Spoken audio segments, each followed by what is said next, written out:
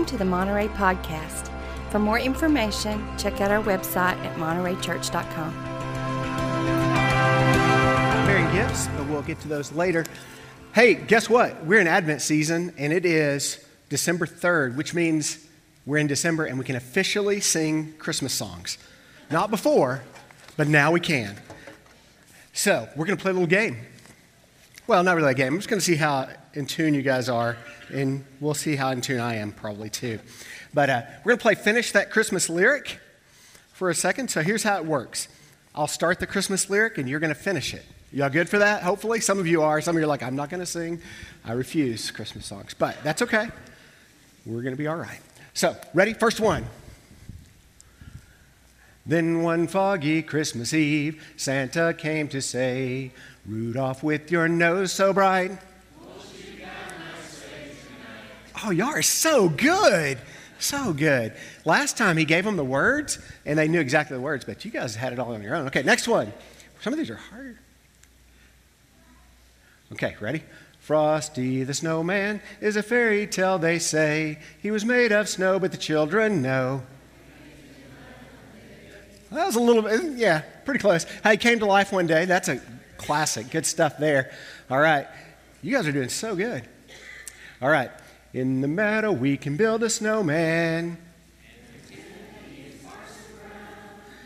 Keep going.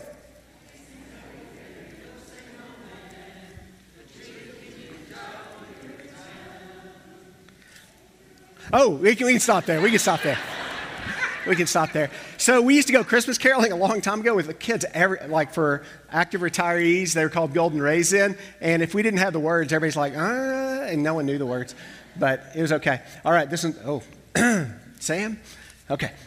Oh, holy night, the stars are brightly shining.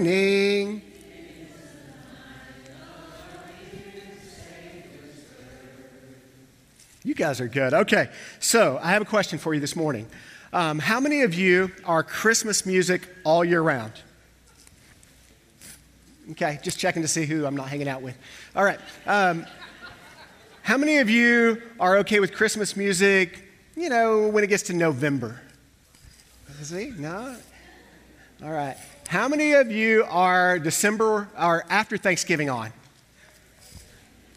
Okay, still the majority. We can be friends. All right, good. So this is just a meme I found, but I want to show you two people here. This is characters. Buzz is Sam. Woody is me. Christmas music everywhere, and I'm like, oh my goodness. Sometimes it just goes and goes, and they start like earlier and earlier, and I can't take it. But it's December, so we can get into this. I have one more for you of that. This is your warning. The Mariah Carey defrosting process has begun. This has overwhelmed the internet, but somewhere around, Halloween, she starts defrosting, and we have to hear her over and over. I waited tables, and if you are in a service industry of any kind, you have to hear Christmas music over and over and over and over and over and over again. It's like on loop, and Mariah Carey has been around a long time. So this song is it. Wait, go back. Okay, so Sam. Where is Sam at?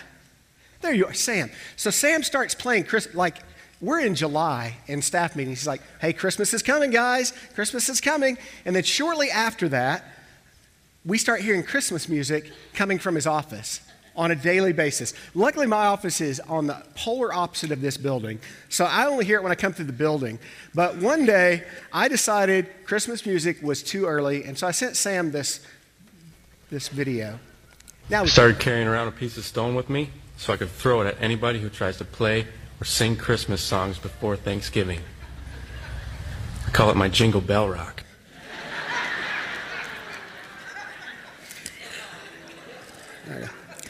I have to make an admission. I actually love Christmas. I don't always love Christmas decorations and singing before Thanksgiving, which I think you should not do. But I love Christmas. In fact, I believe that we should celebrate Christmas every day because of God's choice to join us in this world. And so I don't see it as the holidays and Frosty the Snowman and that sort of thing, but the birth of Christ is something to celebrate every day. It's the greatest gift of all time. And Jesus is something that we should celebrate. I told you I have gifts, but how many of you guys are good at guessing gifts? Anybody? Anybody? So you can shake it and go, I know exactly what this is. Some of you can do that. My sister was a savant at this. At least I thought for a while. She would shake it, gold earrings. They're hoops. I love them. And then she would put them back under the tree. Or if it was my present, she would shake it and go, oh, it's a red sweatshirt, SMU, size medium, no, large. And then she would go, I was like, how do you know these things? Well, here's how she knew these things. My sister would open presents early. When no one was around, my parents would go out and my sister would begin to open them. And she would open all of her presents, so she knew everything she got. But as I told you earlier, she also knew everything I got, which I was like, that's just wrong. And she would tell me, I didn't want to know. So she would so afterwards she showed me her secret. I didn't want to know. But she would use a hairdryer. She would melt off the tape. She would lift the tape. She would carefully unfold it. She would pull it out. She would unbox it. She would replace any tape that was damaged in the process. She would take it out. She would know exactly what every present under the tree was. She was amazing. And this was a dark secret my sister and I kept forever from my parents. Because I didn't want to get caught and I didn't want to be lumped in with her in what was happening. So I asked you, how many of you are good at guessing presents? So we'll see if you can guess some. Any guesses? You can talk. Football. Okay. Merry Christmas, lad. Headphones. Okay, don't watch out for this part. Did you guess? You can keep those too. I'm going to tell you up front, 5 below, so don't expect much. It didn't work that well. But like when we try to guess presents or we try to know what they are, like when we're trying to guess, sometimes we can get caught up in like wondering what it is and hoping for something. But how many of you have gotten a bad present in your life? Everybody in here is going to raise your hand. If it's from the person next to you, don't tell them what it was. That's not nice. But for me, presents sometimes from my grandmother were a challenge. But we used to do Christmas with our entire family. And you expect the present from your grandma. She knows you the best. She gives you everything. And so we did Christmas with our entire family together every Christmas Eve growing up. You couldn't go somewhere else. You couldn't do other things. You could not have plans on Christmas Eve because we were getting together. It was aunts and uncles, cousins, mom and dad, their moms and dads, my grandmother. My granddad passed away early, so his grandma and around. So we just opened presents. We didn't always watch each other, which was a good thing. So worst present I ever received was I opened it up. I was like, underwear, great, thanks, from your grandmother. But that's not bad enough. It was in the time of underoos, so you're opening them up. It's already bad enough, everybody's around. But my grandmother, either she was cruel or forgot, and she had wrapped for me Minnie Mouse panties. And that is the worst gift I've ever received. Like, it was the worst present ever. And some of us, we have expectations of gifts, and we get gifts, and we don't always know how to respond. My response was more of shock, like, I don't know what to do with this. But for all of us, we sometimes are disappointed in things. And I was reading recently about this. Sociologists are saying this, and I was reading an article on it, and it says that the primary American emotion among adults is disappointment. It's like, oh, that's tough. And it was talking specifically about people who had their needs met and had everything, not everything, but they had stuff. They weren't in great need, but they were living in disappointment. And I was like, that's a tough statement. And I was looking into, what that does for us and how we have expectations and how those expectations are met or not met and how that leads back into whether we're disappointed or not. And we live in a world that has a lot of disappointment for different reasons. But one of the things I read is Dallas Willard retells a story of greyhounds. You know, greyhounds, dogs that race. And when they race, they run an electric rabbit out in front of them. And so they run as fast as they can get those greyhounds to go, and they keep it just in front of them so they can't reach it. So the electric rabbit's just going, and the greyhounds are behind it. But he tells a story of one night when the rabbit broke down and the dogs caught it. So they caught it, and they leapt in circles, they yelped and bit one another, totally confused. That's what happens, and he says this, that's what happens to people who catch their rabbits. Whether it is wealth or fame or beauty or a bigger house or whatever, they catch up with the prize, and it makes no sense to them because that's where they put their hope. And so this morning we're talking about hope. Blaise Pascal says each person has a God-shaped void in their hearts that can only be filled by Christ himself. When you think about it, when we try to fill our hearts with other things, we're always going to be disappointed. We're always going to wonder what else is out there, wonder what's next. But for us, we have a gift, and I want us to look at a scripture. This is in Luke 1 first. This first sentence is talking about Elizabeth, who is Mary's cousin. It says, in the 6th month of Elizabeth's pregnancy, God sent the angel Gabriel to Nazareth, a town in Galilee, to a virgin pledged to be married to a man named Joseph, a descendant of David. The virgin's name was Mary. The angel went to her and said, greetings, you who are highly favored. The Lord is with you. Mary was greatly troubled at his words and wondered, what kind of greeting is this? This might be. But the angel said to her, do not be afraid, Mary. You have found favor with God. You will conceive and give birth to a son, and you are to call him Jesus. He will be great and will be called the Son of the Most High. That's good news, right? Like when you hear it that way, that is great news. But sometimes we don't get what we expect. So y'all want to guess what this one is? Good job. It is a Christmas tree-shaped box. And this is a terrible example. I'm just going to apologize for the cheesiness up front. But like sometimes we look at Christmas and we think about what it is, and it's really about the birth of Christ, about the Most High. And we want something different, but what we get is baby Jesus. Like this is like what we get. And some people are disappointed. So I want y'all to hear something. This is a spoken word piece. It's a poem written by Brandon Leake. And I couldn't find an audio recording of it, so we'll just read it. It says, the Old Testament speaks of the day Jesus would come, speaks of a time in which nations would crumble, when the skies would roar and turn ablaze at his sight, when the earth herself would tremble, knowing that God in flesh had come down to grace her again. And the people of Israel fell on their knees praying for this day when their warrior king would come to vanquish their oppressors, to restore Israel to their rightful place. And when that day came, the skies did not cry, nor did they split to the outpour of heaven's fury. Instead, it was the night of a cloudy haze with but one star in the sky, shining, guiding a few souls to deliver devotion to the newborn king.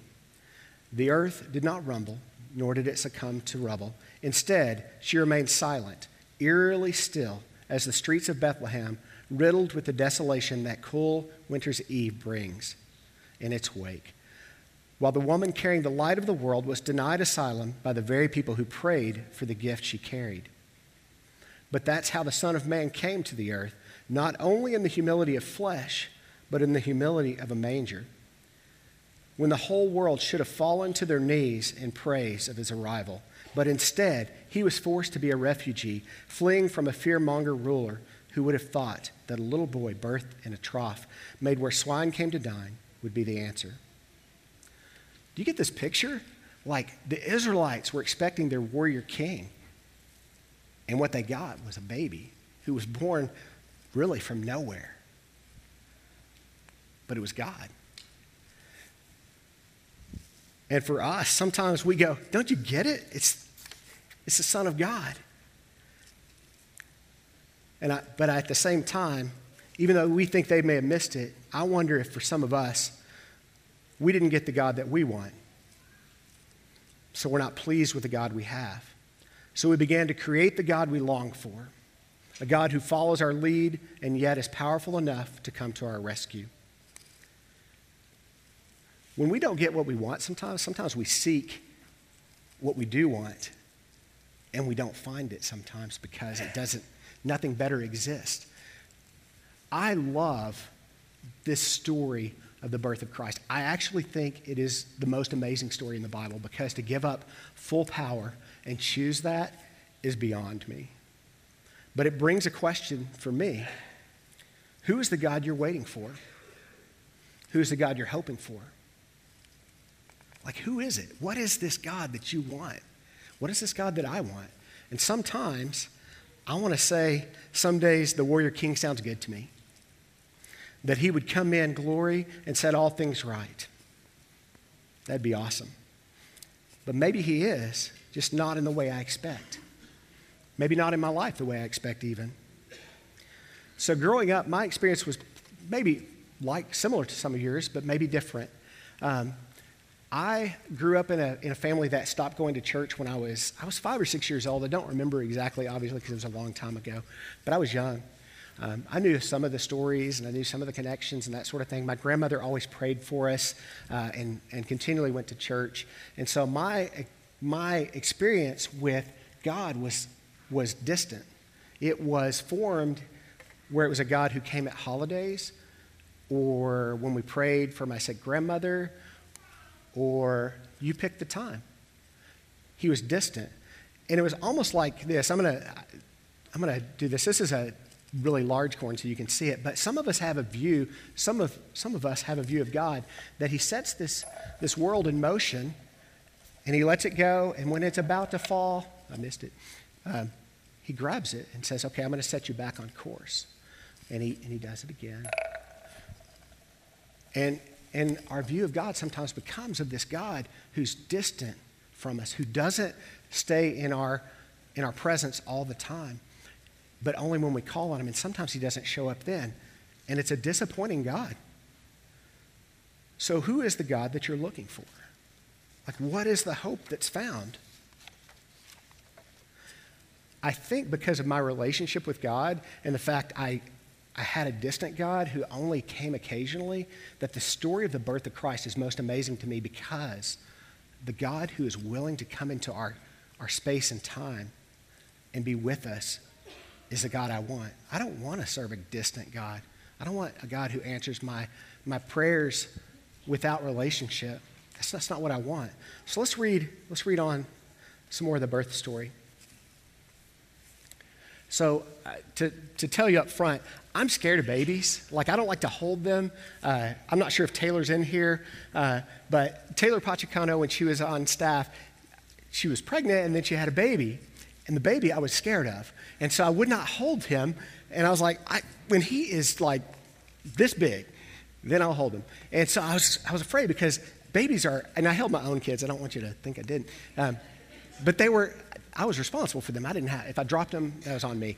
But if I dropped Taylor's baby, I was like, and Caleb is getting ready to have a baby. There's so much expectation in this young life. And Caleb every week is like, hey, Jamie's corn this week. He's the size of corn this week. And so it's always a fruit every week for him. But I'm going to tell you now, I'm not going to hold Jamie until he's this big.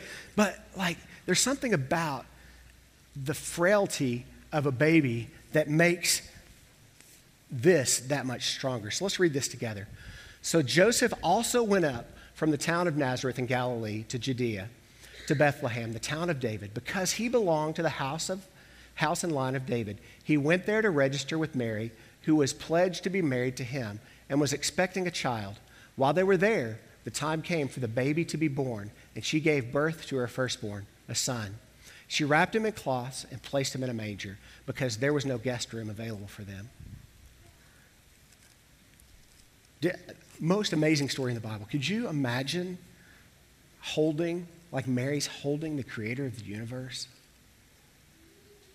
That's the story to me. That's hope to me because he was willing to be powerless for us. And sometimes we lose track of that. And sometimes we want a God to fix our problems, but we need a God who is intimately involved in our lives. So we're going to read another passage, John 1. It says, in the beginning was the Word, and the Word was with God, and the Word was God. He was with God in the beginning. Through him all things were made. Without him nothing was made that has been made. In him was life, and that life was the light of all mankind. The light shines in the darkness, and the darkness has not overcome it. I love this particular passage. Can you leave it up for 1 second? Because it does this thing in Scripture. It calls back to Genesis. When you read it, in the beginning was the Word. It goes back to creation. And what John is saying is this child who was born among us is the creator of the universe, is the creator of the universe, is the creator of all things. The Word was with God and the Word was God. He was with God in the beginning. Through him all things were made. Without him nothing was made that has been made. I'll skip down to the bottom. The light shines in the darkness, and the darkness has not overcome it. That's our hope. Our hope is in a God who's willing to come and be present. And that's the reason why this season is so important to us, because God made the choice. He lowered himself. He made the choice to be fully human. He gave himself over to be present in space and time and gravity and hunger and tummy aches and hurt feelings and even stubbed toes, because he became a human for us. I don't know that you can stand in that knowledge and not be changed by it, because there's power in a God who's willing to be present with us. There's an old song, it's a David Crowder song. I want to show you one of the lines from it. It says, I'm so bored of little gods while standing on the edge of something large. While standing here so close to you, we could be consumed. Take a look at that for a second, because some of us have little gods that we hold on to, and God wants to give us true hope. Like there's something more. It says, while standing on the edge of something large, while standing here so close to you, we could be consumed, which I think is amazing. But here's the next part of that you need to hear.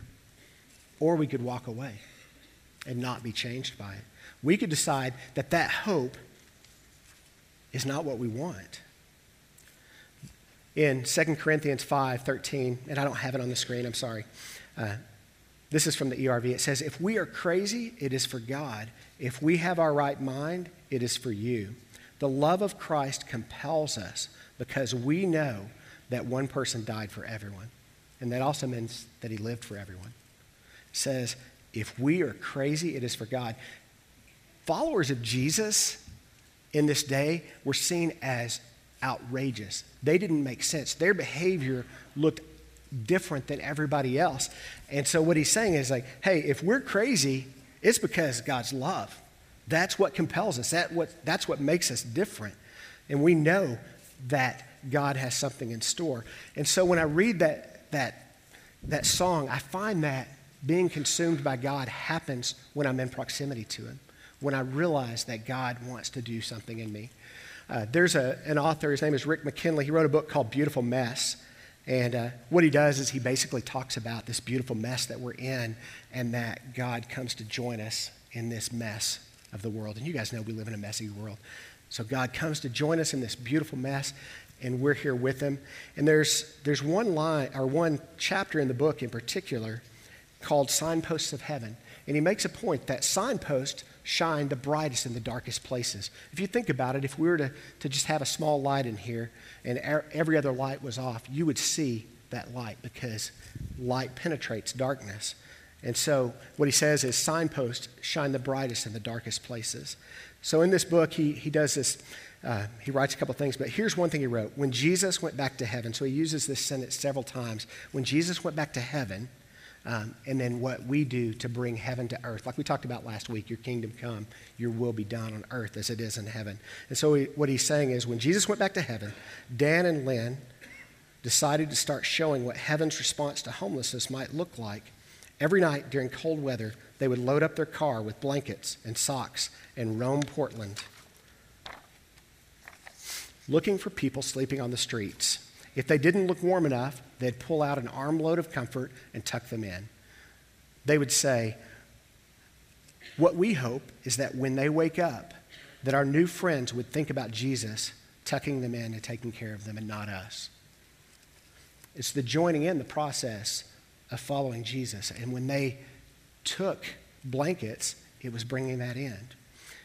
And so I thought about different things going on in Lubbock. And several years ago, some of our teens started something when they were just out of high school. And so I wrote it in his form. When Jesus went back to heaven, Zach Miller and Macy Dean, along with a bunch of other young people, decided that the kingdom coming would show up in places with the most need. So they started a ministry called Same Light to come alongside children who had the greatest need in Lubbock. They went every week and poured into the lives of these children with no expectation other than seeing the kingdom come and his will be done in Lubbock as it is in heaven. And you see this over and over in Lubbock at St. Benedict's with some of our young people that a few years ago, or actually I think it was year before last, did blessing bags because you would see people who are experiencing homelessness on the street. And what do you do with that? And so these girls said, we need to do something about that. So they made bags that had things and say, if there's nothing else I'm going to do, I'm going to bless you today. And that's the kingdom coming here and now. I think one of the things that really stuns me is that Jesus would be willing to come in human form, to give up all power. In fact, I think the paradox is that he expressed his power by giving up his power and joining us in the mess. I was a little bit hesitant to think about this next story, but in LA, I think it was 2 years ago actually, we were helping, every week they clean streets and do different things, and we were helping one of our friends there, his nickname is Soul Brother, and we were helping Soul Brother because they have to move all their possessions so the streets can be cleaned. And while the streets are being cleaned, you have to get your stuff out of the way, and then you can put your stuff back. But if you don't get your stuff back in time, or if you don't get your stuff moved in time, it many times is just thrown away. And so any possessions you have are just gone. And so every year we try to line up so we can be there on street cleanings for the friends of ours that live on Skid Row. And we were helping Soul Brother move his stuff, and there were a group of us there. And I looked up, and it looked like on this end there were people just kind of scurrying, kind of moving a little bit faster, and a lot of people going to this corner. And you look that way, and it looks like a lady that we've only met a couple of times had been hit by a car. And she was laying on the ground, and there was a pool of blood around her.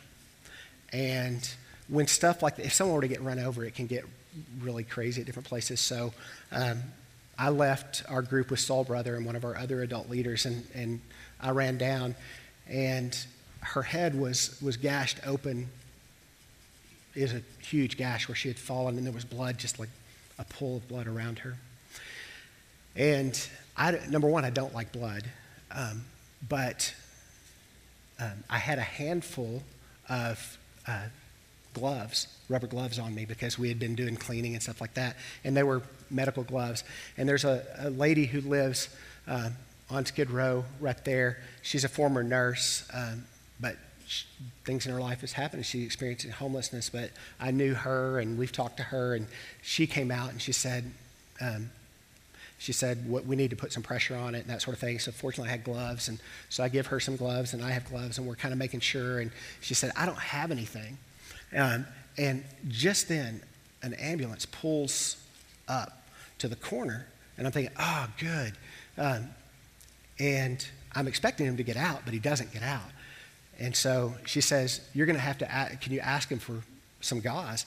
And so I go, and I knock on the window, and I said, and expecting him to get out, and he rolls down his window just a little bit, and he said, I'm not on duty. I was like, you're not on duty? And there was a lot of blood. And so I was like, I did not take no for an answer at that moment. I would like to say it was kind, but I just knocked on his door really hard. And he opens up and says, I need gauze. You don't have to help. You don't have to do anything else. Would you just give me gauze? And so he gets out of his front seat and he goes to the back and he gives me some gauze. And I know there's probably reasons why he couldn't help. I'm not trying to disparage him. It was just a situation. But we grab gauze and we put it on this lady's head, and we get the bleeding stopped, and which is probably the smallest part of this story.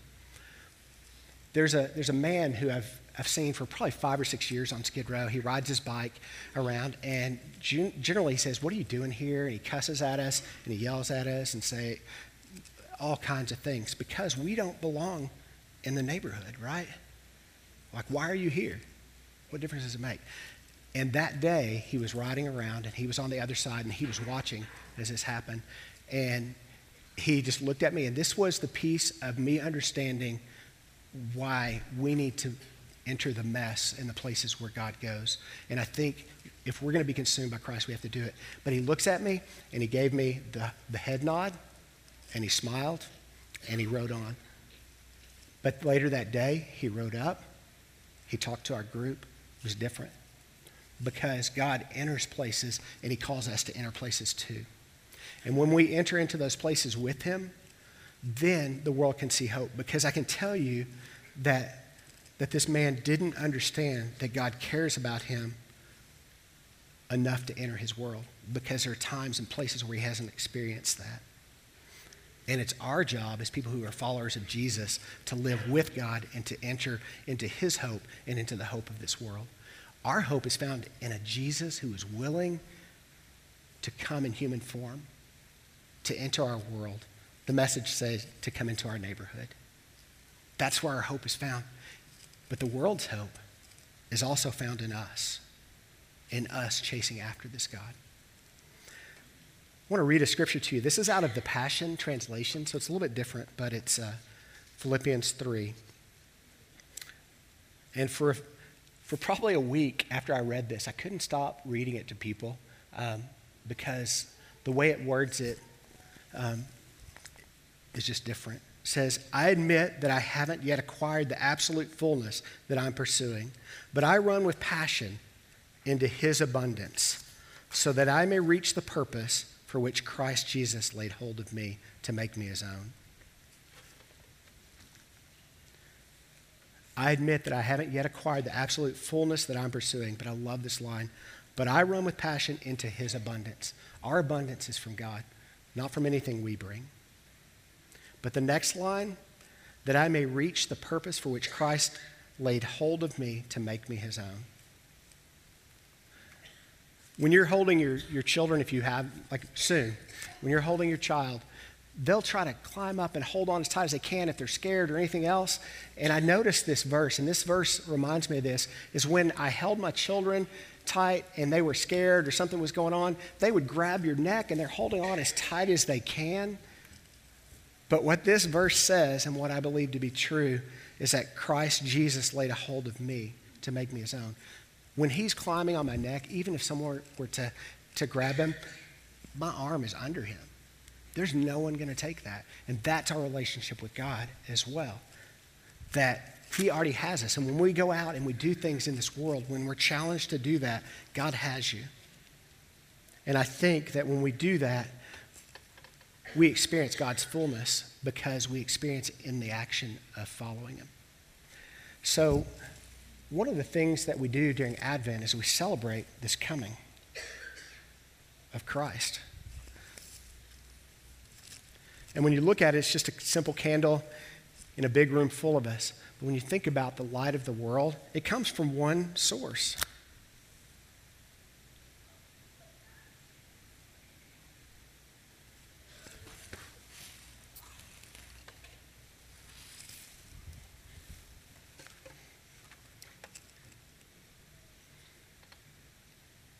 It comes from Jesus reaching into our world and joining us in the mess that's all around us. And the reason I have hope, and the reason I believe this is the most amazing story, the birth of Christ, is because God joins us in it. He gave up complete power. He showed his power in giving up his power. And I think that that's part of us reaching to him. And some of us don't have hope in him because we haven't trusted him. And so I want to ask you a question just to enter into a time of prayer. Where do you need God to meet you right now?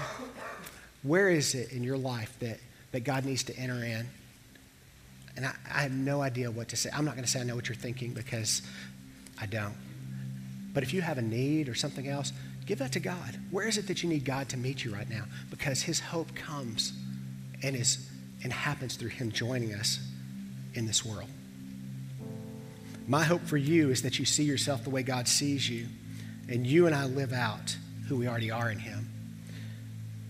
when you see people living out God's call, it's not because they're doing something, it's because God is doing it with them. I want us to pray together and then to enter into a time of just worship. God, I thank you for who you are. I thank you for loving us more than we can imagine. And God, often I take that for granted.